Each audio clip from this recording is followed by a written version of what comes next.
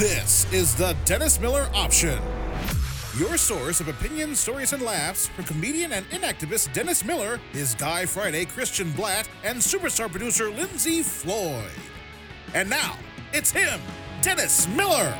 Hey folks, welcome to the Dennis Miller Option. I was talking to my guest Alan Zweibel a little earlier in the week, and I told him he's one of the nicest geniuses I've ever met. Because sometimes, and I'm willing to give geniuses a wide beam because, I always figure they got a little Amadeus in them, so if they're a little prickly. But Zweibel, literally the perfect confluence of like Larry Gelbart and Atticus Finch. Truly a sweet cat. He's got a book coming out, Alan Zweibel. The book is Laugh Lines, My Life Helping Funny People Be Funnier. Welcome to the show, the great Alan Zweibel. Thanks so much, Dennis. How you doing? I'm groovy, baby. And tell me give me the meta view on the book, and then we'll get into the details. Well, you know what it is, basically. I look back at this life that I've been leading, and I've been having some fun. And I realize that so much of it is me putting funny words into the mouths of other people. I've been really, really lucky not only to have had great collaborations, but it covers almost, my God, am I old, like 45 years of American comedy, starting with writing jokes for comedians in the Catskill Mountains, and then being one of the original writers on SNL and co-creating its Gary Shandling show, and my collaborations with Martin Short and Billy Crystal. And, I figured, okay, it's about time to talk about it a little bit. So that's what the book is. Well, I see here that you were getting $7 a shot off the Borscht Belt guys. I must have got in much later because I think Rodney at that point, I sold a couple to Rodney, and boy, nothing lights your fuse like the great Jack Roy picking up a joke. You think I can play this game, but $7 way back when. I'm trying to think who. Oh man, that was the going rate. I graduated college in 1972. I started writing for the also-rans, who was still up in the Catskill Mountains, because all the big comedians who went on to fame and fortune, like the Buddy Hackett's and Dean Martin, Right. Jerry Lewis, they were long gone. So I was left with every Morty, Dickie, Freddie, and Lee that ever lived. Was Dick Capri still up there? Dick Capri was still there. What a nice, sweet man. And to this very day, he's still using a routine I wrote about his family tree. Oh, you're kidding me. Dick Capri. I'm so happy to hear he's still alive, man. That's so beautiful. He's still alive. He's living somewhere in Florida. In fact, I had a gig there where I was going to do a live performance. I do a lot of these speaking engagements all over the country. And I had one that was going to be in Boca Raton on April 21st. Obviously, that was, it's going to be rescheduled. And Dick was going to come to it. I haven't seen him, God, in 30 years, 35 years, but he's still alive and kicking. This cracks me up when I see what you were doing as your day job, because I did this job. This is what I was doing when I first started comedy. You worked in a deli? I was slicing meat at a place in a chain of stores in Pittsburgh called Giant Eagle. I remember one day I was slicing pressed ham, and the woman kept saying fucking thinner. And I said, Christ, this is turning into the shower curtain in Psycho. I can't do this anymore.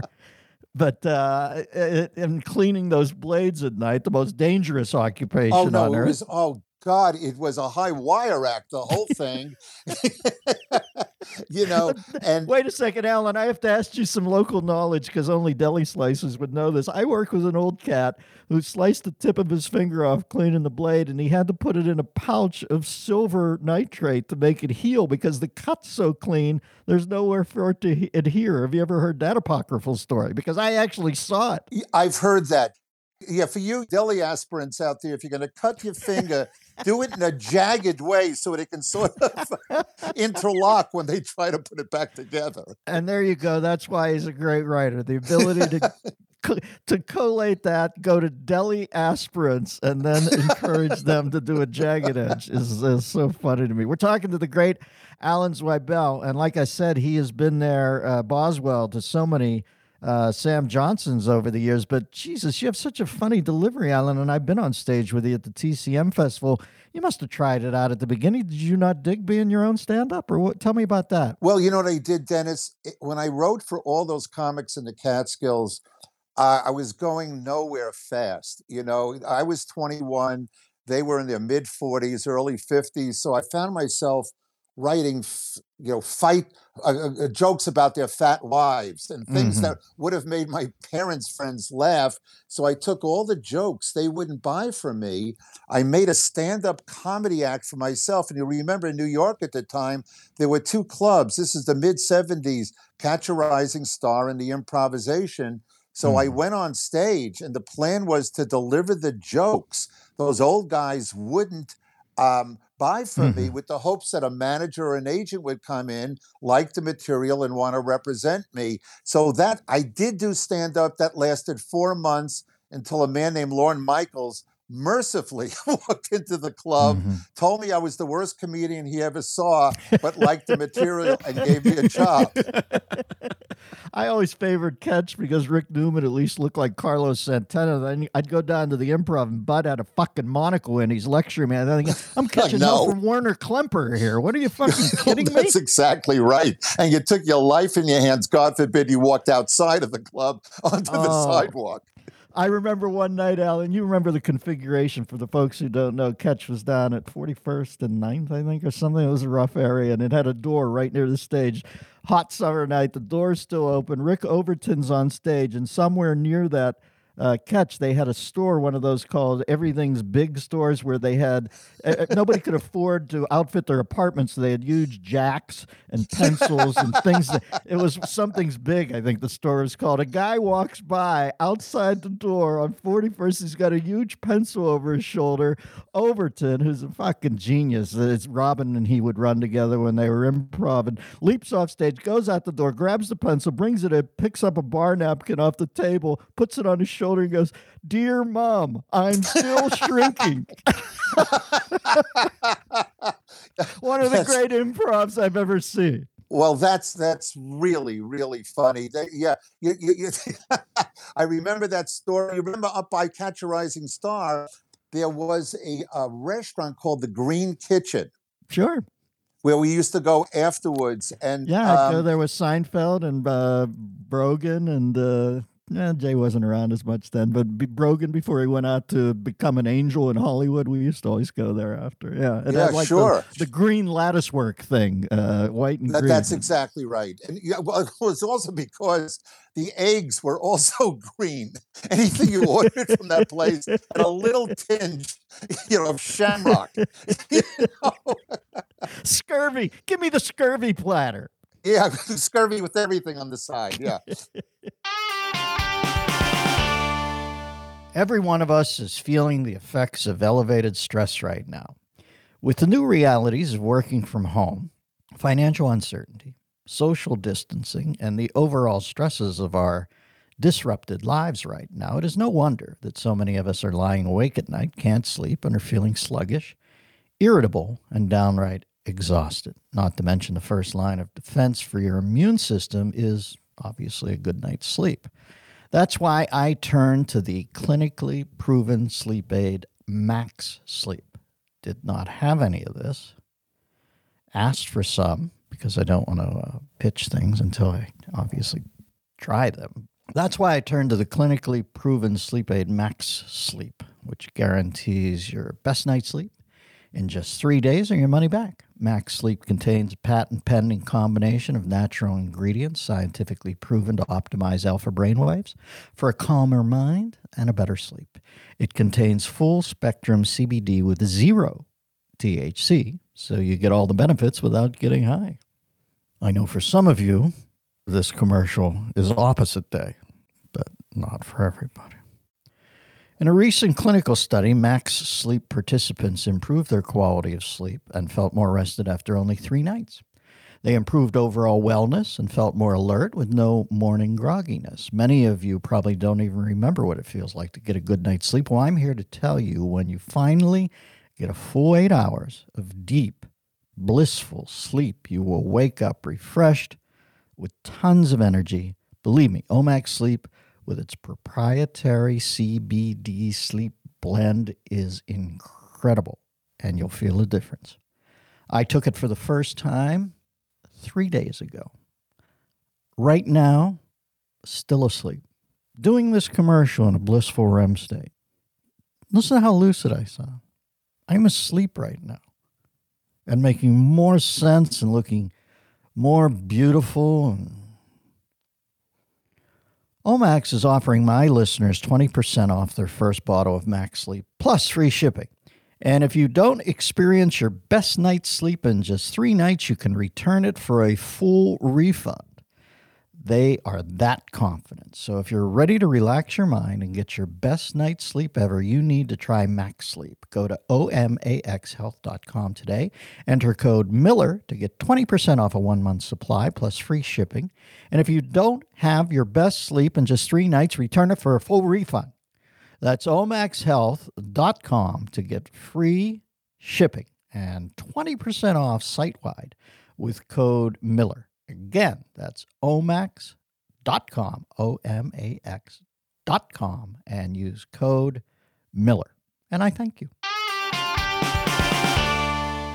We're talking to the great Alan Zweibel, and we have trod the same boards, and it's, well, I don't know, Alan. I can see you writing an exultant book because when I look back on it, I don't a lot because that seems a little, well, it's like it's like Larry Sanders going home and watching a show again, which was always such a funny take. But exactly. When I look back, I feel so privileged. Christ, you can lead such a non-exciting life. When I think back on those moments, I could probably write a book if I chose because I'm exultant too about how lucky I was to be able to play.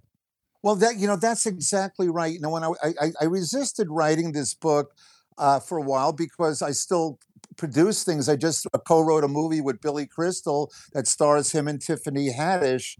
That's going to come out. Well, it's supposed to be in the fall. God knows now when anything's going to be in a movie theater again. So I'm still producing new stuff. But when I looked back at this and I committed to writing it, half the time, Dennis, I kept on saying, wow, what are the odds? This is sort of cool, and, on the other extreme is, having written, for Carl Reiner and Mel Brooks. I did a special with Rob Reiner in the mid-90s, and on the special was an ABC special where Carl Reiner and Mel Brooks, I actually co-wrote a piece for the 2,000-year-old man. Oh, my God, you're kidding me. So, this is cool stuff. Yeah, you're led into the ultimate alcove there. That is...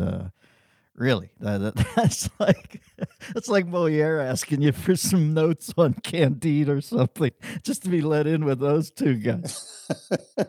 I know you go way back with Billy, and I'm trying to think. Billy, and I'm talking about Billy Crystal, who is one of the sweetest, funniest cats. He sent me a picture of Roberto Clemente I cherish to this day because he knew he was my hero. He doesn't have to do stuff like that. The best Oscar host ever, and yet the one fly in his ointment is the initial night of SNL. I guess between dress and air, he gets whacked and he has that lonely ride. Were you in his world then? And what do you remember? Was he devastated? Yes, I was. I met Billy at the clubs.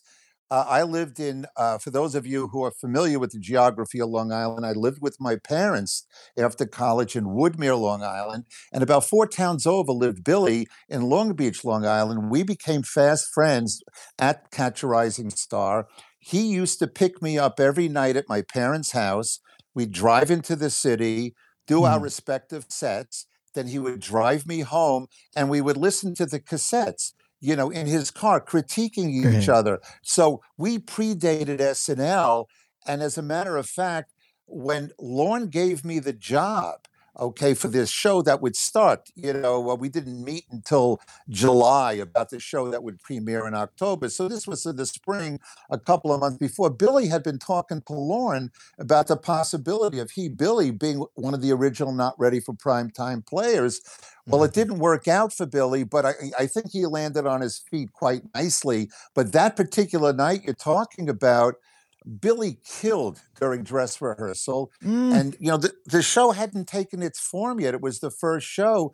There were 3 comedians. There was Billy, Andy Kaufman, and Valerie Bromfield. Okay. And then there were 2 musical acts, Billy Preston. Yeah, so they're top heavy with Alec. Yeah, and Janice Ian. Plus you had a monologist, the great monologist, George Carlin hosting. So you would have had like 7 or 8 monologues during the course of the show. Billy, to my knowledge, what had happened was between dress and air. They wanted to cut Billy's time down from like 7 to 3 or something like that. Right, And right. Billy ended up He couldn't do walking. it. And he went home devastated back to Long Island, thinking, this was the new game in town, thinking that it was over, and it was really tough for him. And by the way, folks, just going back, if you've never heard Janice Ian commingle Society's Child with Who's on First, you haven't lived. Oh, yeah. It was Abbott Costello and Ian before they broke up, if I remember correctly. For you vaudeville fans out there. So I'm trying to think, when you first alight on Saturday Night Live, is Herb already on board? Oh, Herb is already on. Herb Sargent was our parent. Okay. He was the old guy in the big office down the hall with the big map on the wall. And I gravitated towards him because my orientation was jokes. Okay. I wrote jokes. That was what I did for $7. And what got me the job on SNL, I gave Lorne 1,100 jokes, a book that I made with 1,100 of my jokes.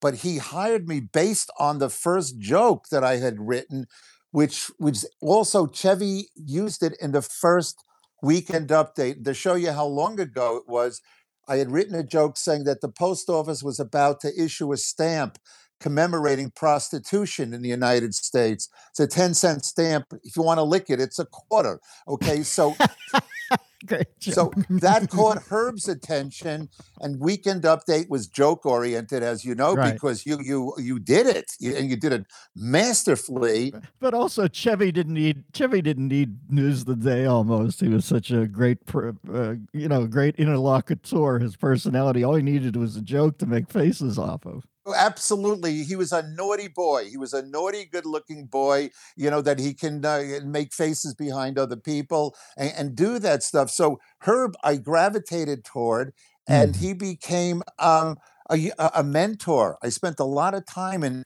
with him in that office with the big map on the wall. Yeah, that's what I did. And when I went on to do other things, like when I co-created It's Gary Shandling show that brought me out to L.A., nobody saw the show for a while because it was on Showtime, which New York didn't get. Okay? Right.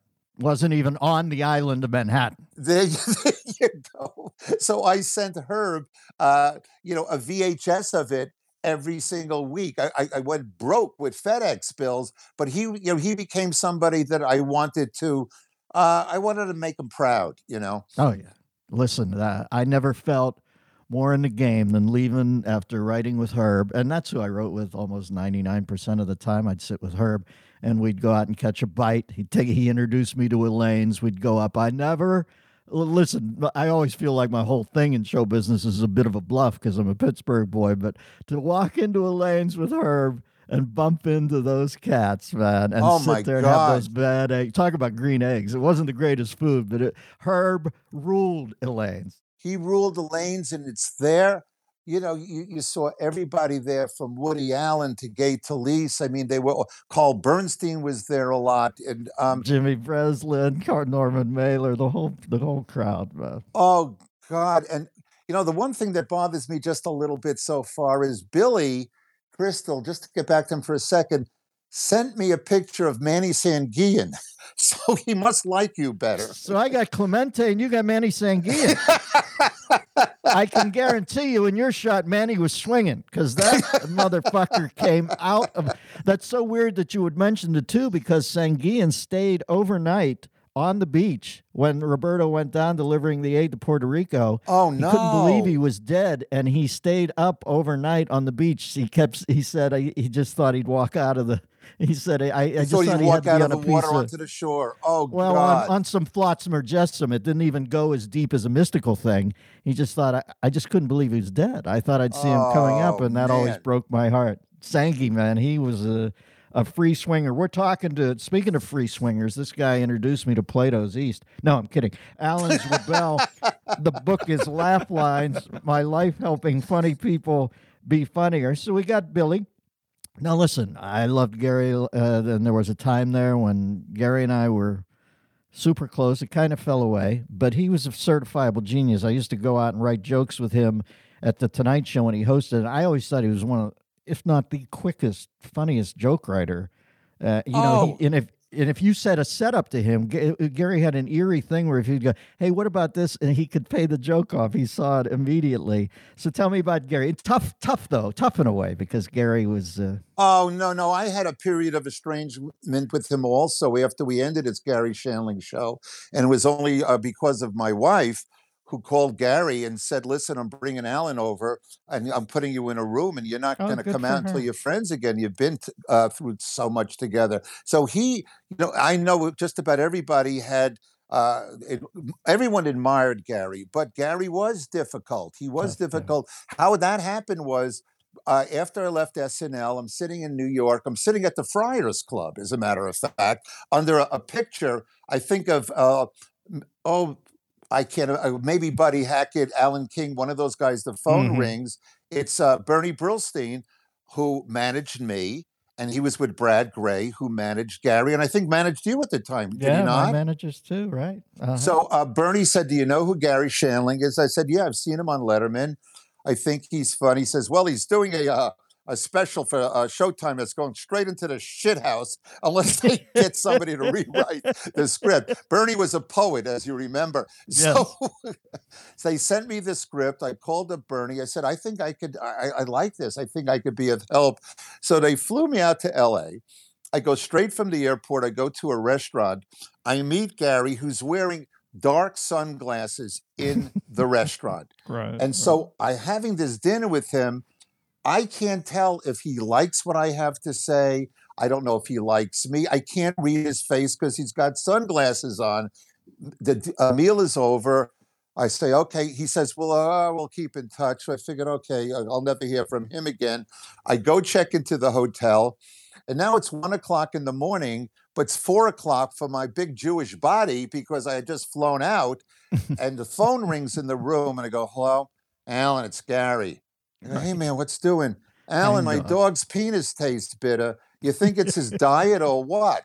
So him and Saget. That's all they did was peanut. I spent a day with them at Point Doom. It was nothing but 8 hours of dick jokes. So dick funny. jokes. I'm laughing. I call my wife and I said, "I think I found a writing partner." He was insane. But if I live to be 1,000, there's no way I write that dog's penis joke. No, well, Bob and him went into a. It was like Picasso working cubist for a while there. They were doing all the same sort of riffs and templates for jokes, but they had put them all under what the penises taste like. So I remember that period. Dave Coulier would come in eventually and do a impersonation of a penis as a moray eel sounding off the coast of. That was the entire day with those guys. Picture your face in the mirror. Do you see all those wrinkles around your eyes? How's about the crow's feet or those large under eye bags? Now imagine, poof, they're gone. I'm not talking about some risky, expensive surgery, just gone. Minutes. It's called Plexiderm. Clinically studied serum that visibly eliminates your wrinkles, crow's feet, and under eye bags and does it in minutes. It's the edge you've been looking for. Don't believe it? I didn't either until I tried it. Now I don't have to imagine anymore. I look like me just from 10 years ago. Simply put, I'm blown away by the results. Plexiderm can give you the confidence you'll need to be yourself at work or out with friends. And the best part is, Plexiderm lasts for hours and goes on clear, so nobody will know you're using it, unless, of course, you choose to tell them. Intimacy. Go to tryplexiderm.com and use my code Miller for 50% off plus an additional $10 off. That's right, 50% off plus an extra $10 off for a 30-day supply. This offer is also available by calling 1-800-685-1292 and mentioning code Miller. Plexiderm is backed by a 30-day money-back guarantee. Visit tryplexiderm.com today and use code Miller at checkout. Once again, that's tryplexiderm.com, code Miller. And I thank you. We're talking to the great Alan Zweibel. What a tonic it is for me. I know you worked with Marty, and I have to say that Sam Kennison once, but there's been around 4 or 5 times in my life where I've been helpless on the ropes, laughing to the point where I really had to say to somebody. Kennison did it once, and Marty has done it more than once. Just saying, you've got to stop now. I'm gonna vomit. There's Martin Short when he gets on a roll. I remember watching Valley of the Dolls with him up at Snug Harbor once in the middle of the night. We were drunk on Tings, and he he had me laughing so hard when Susan Hayward was singing. Because it's my yard and I will try hard to welcome friends I have yet to know. I said, you got to stop. I'm going to fucking die. Tell me about your work with Marty. Unbelievable. You know, this was really interesting. When I was at SNL, Gilda said to me at one point, she says, Martin Short is the funniest person on the planet. And I hadn't heard of Marty yet. He wasn't on SCTV. I was not familiar with him yet. And then when I ultimately got to see him, when I saw Ed Grimley and all the things that he did, I said, Jesus, this guy is special. Gilda made me promise that I would become friends with him. So we, because they used to live together when they were both in Toronto and Second City. Yeah, he must have made her die in bed pillow talk. You know, absolutely. I'd see him at parties and whatever, but he had a show that was coming to Broadway. It was Broadway bound, called Fame Becomes Me. Right. And I had just come up. He asked me if I would write the book for it. And I wanted to really badly, but I had a novel coming out. I had a book tour planned. So time didn't work out. So here's Bernie once again. I get home from a 3-month book tour. I'm thrilled to see my wife, thrilled to see my kids. No sooner do I take my coat off than the phone rings.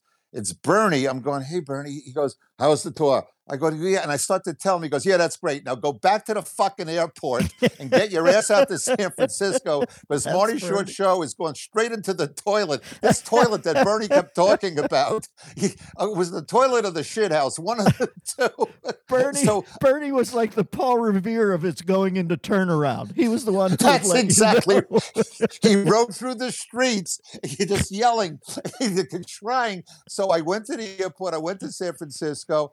And I saw the show that I thought I could help. So I stayed with it. And I was with the show in San Francisco, then Toronto, then Chicago, and then finally on Broadway.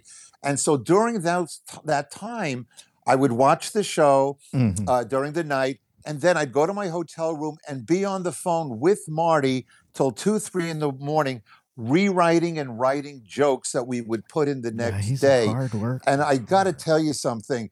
You know, Dennis, there's nothing greater in a collaboration with the synergy of it when it's clicking. Yeah. And just like tennis or any other thing, when you're with somebody who you feel is stronger than you, it brings up your game. It was a lot of fun. It was, and so we're friends. The chance, as they used to put it in baseball. And Marty was absolutely. What a prison to shoot it through. It always reminds me of the album cover of Dark Side of the Moon. You shoot something in on a broad spectrum, and it comes out in that beautiful broken down spectral beams of different colors. And that. There you go. That's exactly right. And Marty is that. And to be, we're working on something now together, cross country. You know, all email stuff. And to speak to Martin Short, you don't have to have been at the dinner that he was with the night before, because he will tell you not only who was there, but he'll impersonate each person, whether it's Geffen or Mick Jagger or any, and you just feel, I just had dinner with those guys. Yeah, he's, it's like a table for one, and you get the whole Last Supper sitting across from you. We're talking to the great Alan Zweibel, and nobody was in the center of that SNL at the beginning than he. And I only have to say that this is a man who's worked on simultaneously. You talk about two different sensibilities comedically, but Rosanna Dana for the great Gilda Radner, and John's samurai character. John, a bull in a china shop, and Gilda, I always thought the delicate, fine piece of china in the china shop. She had a ribald side too. But tell me about, first off, who comes up with the samurai thing? John auditioned for the show with that character. Okay. So when he auditioned, he came in, with a sword, and and he did it. Tom Schiller, another writer on the show, Oh, whose sure. father Bob wrote all of the I Love Lucy's and then later the Right. Norman Lear shows. Tom came up with Samurai Hotel, and it was a sketch with Richard Pryor, and they thought it was a one-shot deal, and it was very, very successful. And I'm sitting at my desk, and Lorne walks by and says, "You worked in a deli before you came here, right?" I said, "Yes, I did." He said, "Well, can you write Samurai Delicatessen?" I said, "You bet, boss." Dennis, I had no idea what that meant, okay? So I write Samurai Deli. Always affirm, as Del Close said. If Lord There says you go. it, you Always go, yes, affirm. I can. And then run to the library, okay? Right. So I write Samurai Deli, and what was great about that, not only did it really launched the form, and I wrote like the next 9 or 10 that came afterwards. It also got me to, it's how I broke the ice to become really friendly with another mentor of mine, Buck Henry, because he was in it. And it was the first show that he hosted. And I had him coming in. It was the night before the Super Bowl, and he ordered a corned beef sandwich that John made. And the filler was all about, I think it was the Steelers were in the Super Bowl the next day, Super Sunday. So I gave Buck, who knew nothing about football, all these phrases about giving it to Harris and, Bradshaw, if he looks downfield, da-da-da-da-da-da. And just to cover John's making this sandwich. So it's served a couple of purposes. It was really exciting. So was the template then like Billy's Lounge Singer, that you would just put it in different little universes? That's exactly right. Yeah. That's and exactly Buck, right. I think Buck penned the guy at the desk that Dustin comes up to. It was probably an alter ego character in The Graduate. So Buck would play it sort of like that guy at the hotel when Dustin's checking in, right? Oh, sort of something that for me, when we were growing up, I don't know if you remember, I'm a little older than you. Remember That Was the Week That Was? Yeah, sure. That was the week that was. Dun, dun, dun, dun. TW3. Nancy Ames, you sound just like her. TW3, yeah. Which was produced by Herb Sargent here in the United States. And Buck was on it, as was Bob Dishy and a few others. And but I want to say I remember him from that show. I can't really say that. I think I learned he was on it afterwards. So my first real knowledge of Buck was the desk clerk during The Graduate. And then I used to, when I was in college, watch him come on the Carson show and talk to Johnny for 8 minutes about absolutely nothing and make me laugh my ass off. I just never, what a wit, Well, he was beautiful in that he realized that the score with Carson was not about, and it was, listen, Johnny made me so nervous that I got a little rat-a-tat-tat with him. And it would make him laugh, but I always thought, boy, I'm missing the conviviality here, because when you let Carson in, and the couple times that we had those sort of interactions, he was, you felt like you were Esther Williams and he was the cigarette boat. I mean, the cat could really lead you through the waves. It was, and I remember Buck being like that with him. He liked guys. David Steinberg and he commingled beautifully too, because you weren't trying to score, like you weren't trying to be a score monkey. You were just trying to be with Carson, and he was a great Henry Higgins. We're talking to the great Alan Zweibel, and the book is, folks, how much you want to read this book after just listening to these stories? Laugh Lines, My Life Helping Funny People Be Funnier. I remember I met Gilda only once towards the end, and she was sick, and I was in a doctor's office in L.A., and this lady came up to me and was so sweet and affecting and said, "Hi, Dennis." And I said, "Oh, hi, how are you?" And this was so far into it that I didn't know it was Gilda right away. And she said, "It's me, Gilda." And I said, "Oh, my God." And I hugged her, and she was so frail. And I remember I got home, and I sent her white roses. And she said, I have a card here that she sent me to this day. It meant so much to me. It says, "Smooth move, Miller."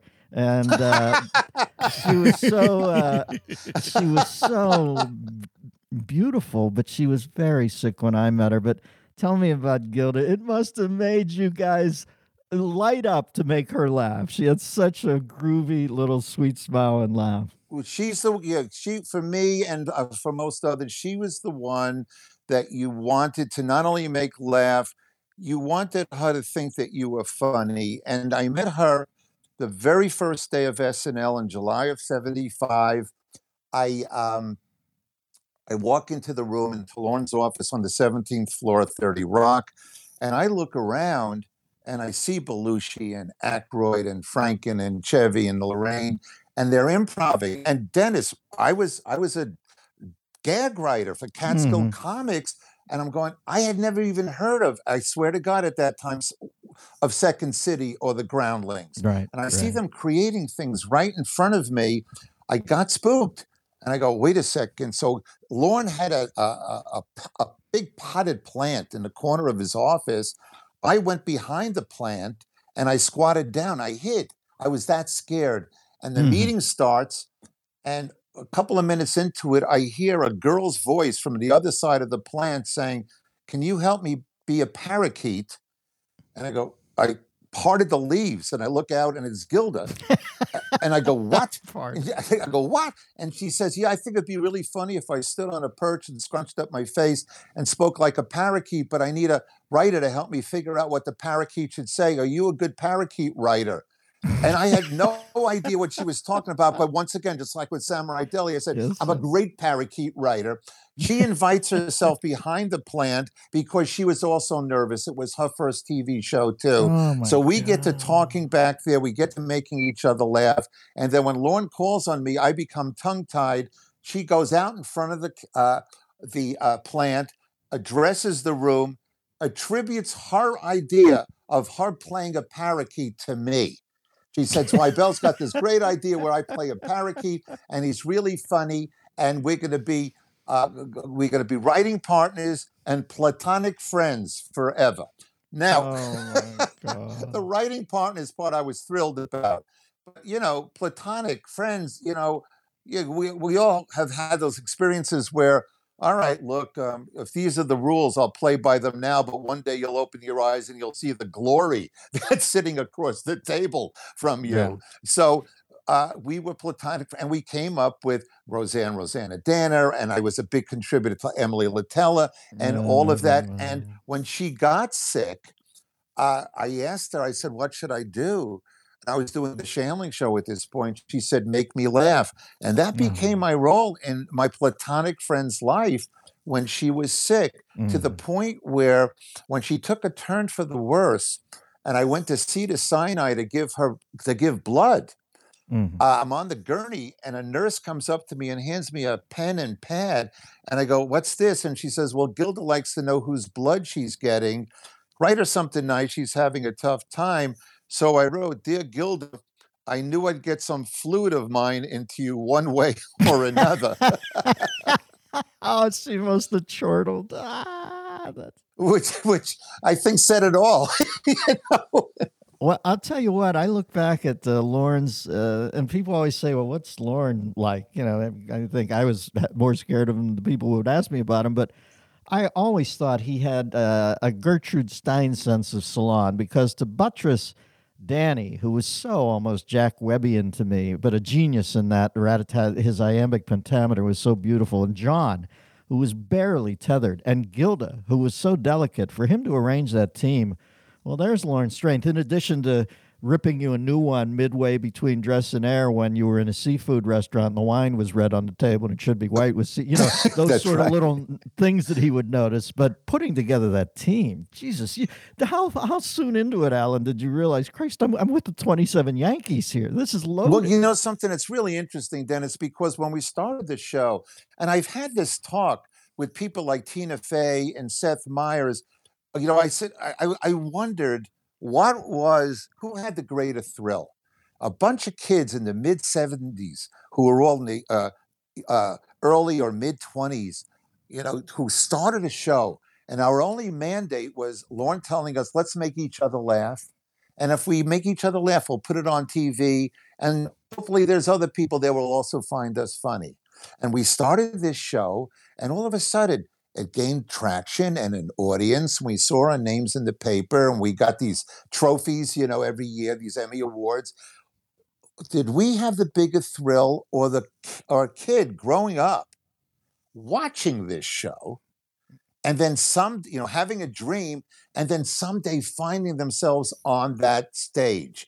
So Right. I would debate it with them, and and I think they had the bigger one, quite frankly, although it was huge for us. It Yeah. was, something. Uh, we thought that this was TV. Most of us had not worked on a Gary Marshall show or whatever Right. was standard fare in Hollywood prior to that. We thought this was TV. You write something on Tuesday, it's on television Saturday. Right. When I did the show, after dress rehearsal on Saturday, if I got my changes, for the sketches to cue cards on time, I would go upstairs, watch the 11 o'clock news, and if something struck me as funny, I'd write a joke, and it was on Weekend Update a half hour later. There were 2 Unbelievable. episodes of the show during my 5 years there. There were 2 times that while they were on the air live, I was under the desk writing jokes and handing it up. So for a Wow. writer to get immediate feedback, but it wasn't until after I left and we went out into the quote unquote real world. Yeah, we knew it was special. Yeah. The likes of Newsflash. Jagger and George Harrison and everybody who came through those doors. We went, wow, Yeah, Chevy wow. told me once pretty early on. I think Chevy broke first, obviously, as he was Sure. walking out of 30 Rock, and a bus stopped. A bus stopped.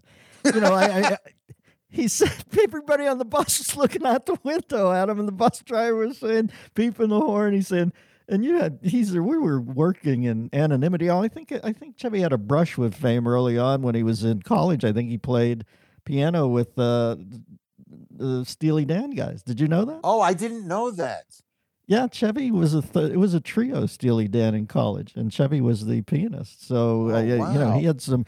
He must have had a brush with it way back when. But he said, I realized, and then you guys win the Emmy the first time. I think you go out to L.A.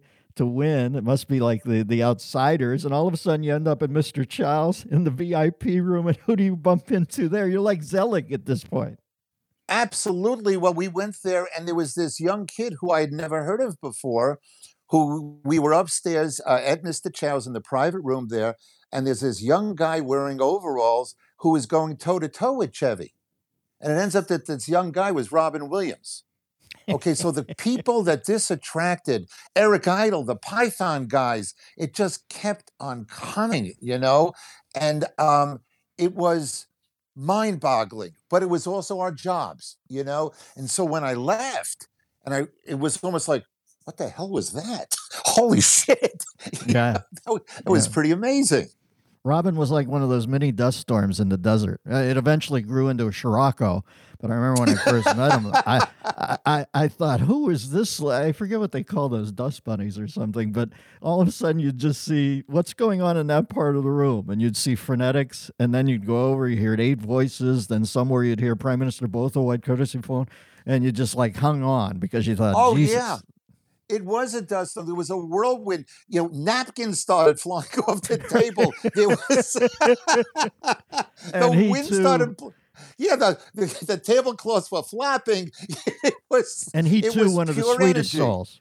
Yeah, that's exactly. And the nicest, sweetest guy in the world. You Absolutely. can tell he was in a. You can tell he was in an attic alone with a lot of QVC figurines from the Boer War, and it translated into him being a sweet soul. And I loved Robin. I miss him so much to this day. Well, listen, Alan, I can't tell you what a tonic this is for me. I never read the Tom Shales book because I remember Shales lit me up so adroitly when I was on Weekend Update that when he called me to be in the book, I said, no. I said, let's just leave it where it was. I didn't know that, Dennis, because to my mind... But it was such a good line. He said, Miller manages to make turning the page the highlight of the weekly update. So when they called and said, do you want to be in it? I said, Tom, I don't have any rancor here, but let's just leave it where it was. I don't know that I'm your guy. Please accept my belated condolences. I didn't know. I can't wait to read this book though, because I need a good Dennis, tutorial. can I interject? This is Christian, one of the producers on the show. I feel like we'd be remiss if we didn't ask Alan to tell our audience about the week that Milton Berle hosted. There's something specific in there that I think everybody will enjoy. I did not know. Tell me. Well, I here love we a go. good Uncle Milty story. When I was writing jokes for stand-up comedians, I was part of what I did was a lot of those comedians ended up at Friars Club roasts. And back then, they were stag luncheons. And those roasts, whoever you would roast, you would write jokes about what their stereotype, okay? So for Milton Berle, the two stereotypes about him was that he always stole jokes, he stole material from people, and also the size of his schlong, okay?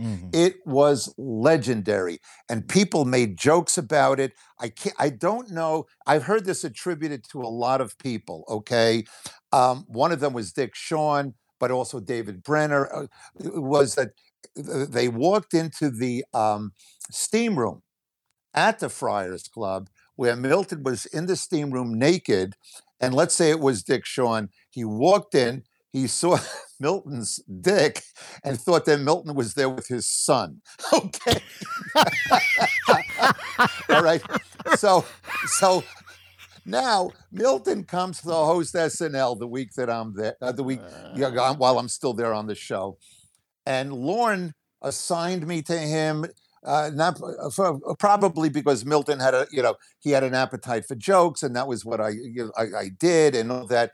I'm in Milton's dressing room. Now, Gilda and I had written something together, but she was rehearsing somebody else's sketch. So I said, listen, I'm going to be in Milton's dressing room. Come get me when you're done with rehearsing the sketch.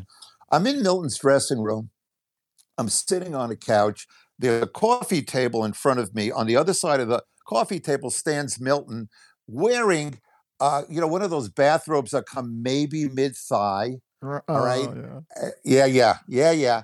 And I say to him really casually, as an icebreaker, I wanted nothing more from the guy when I said, Milton, it's so weird that I'm meeting you now, because for years I wrote jokes about your dick.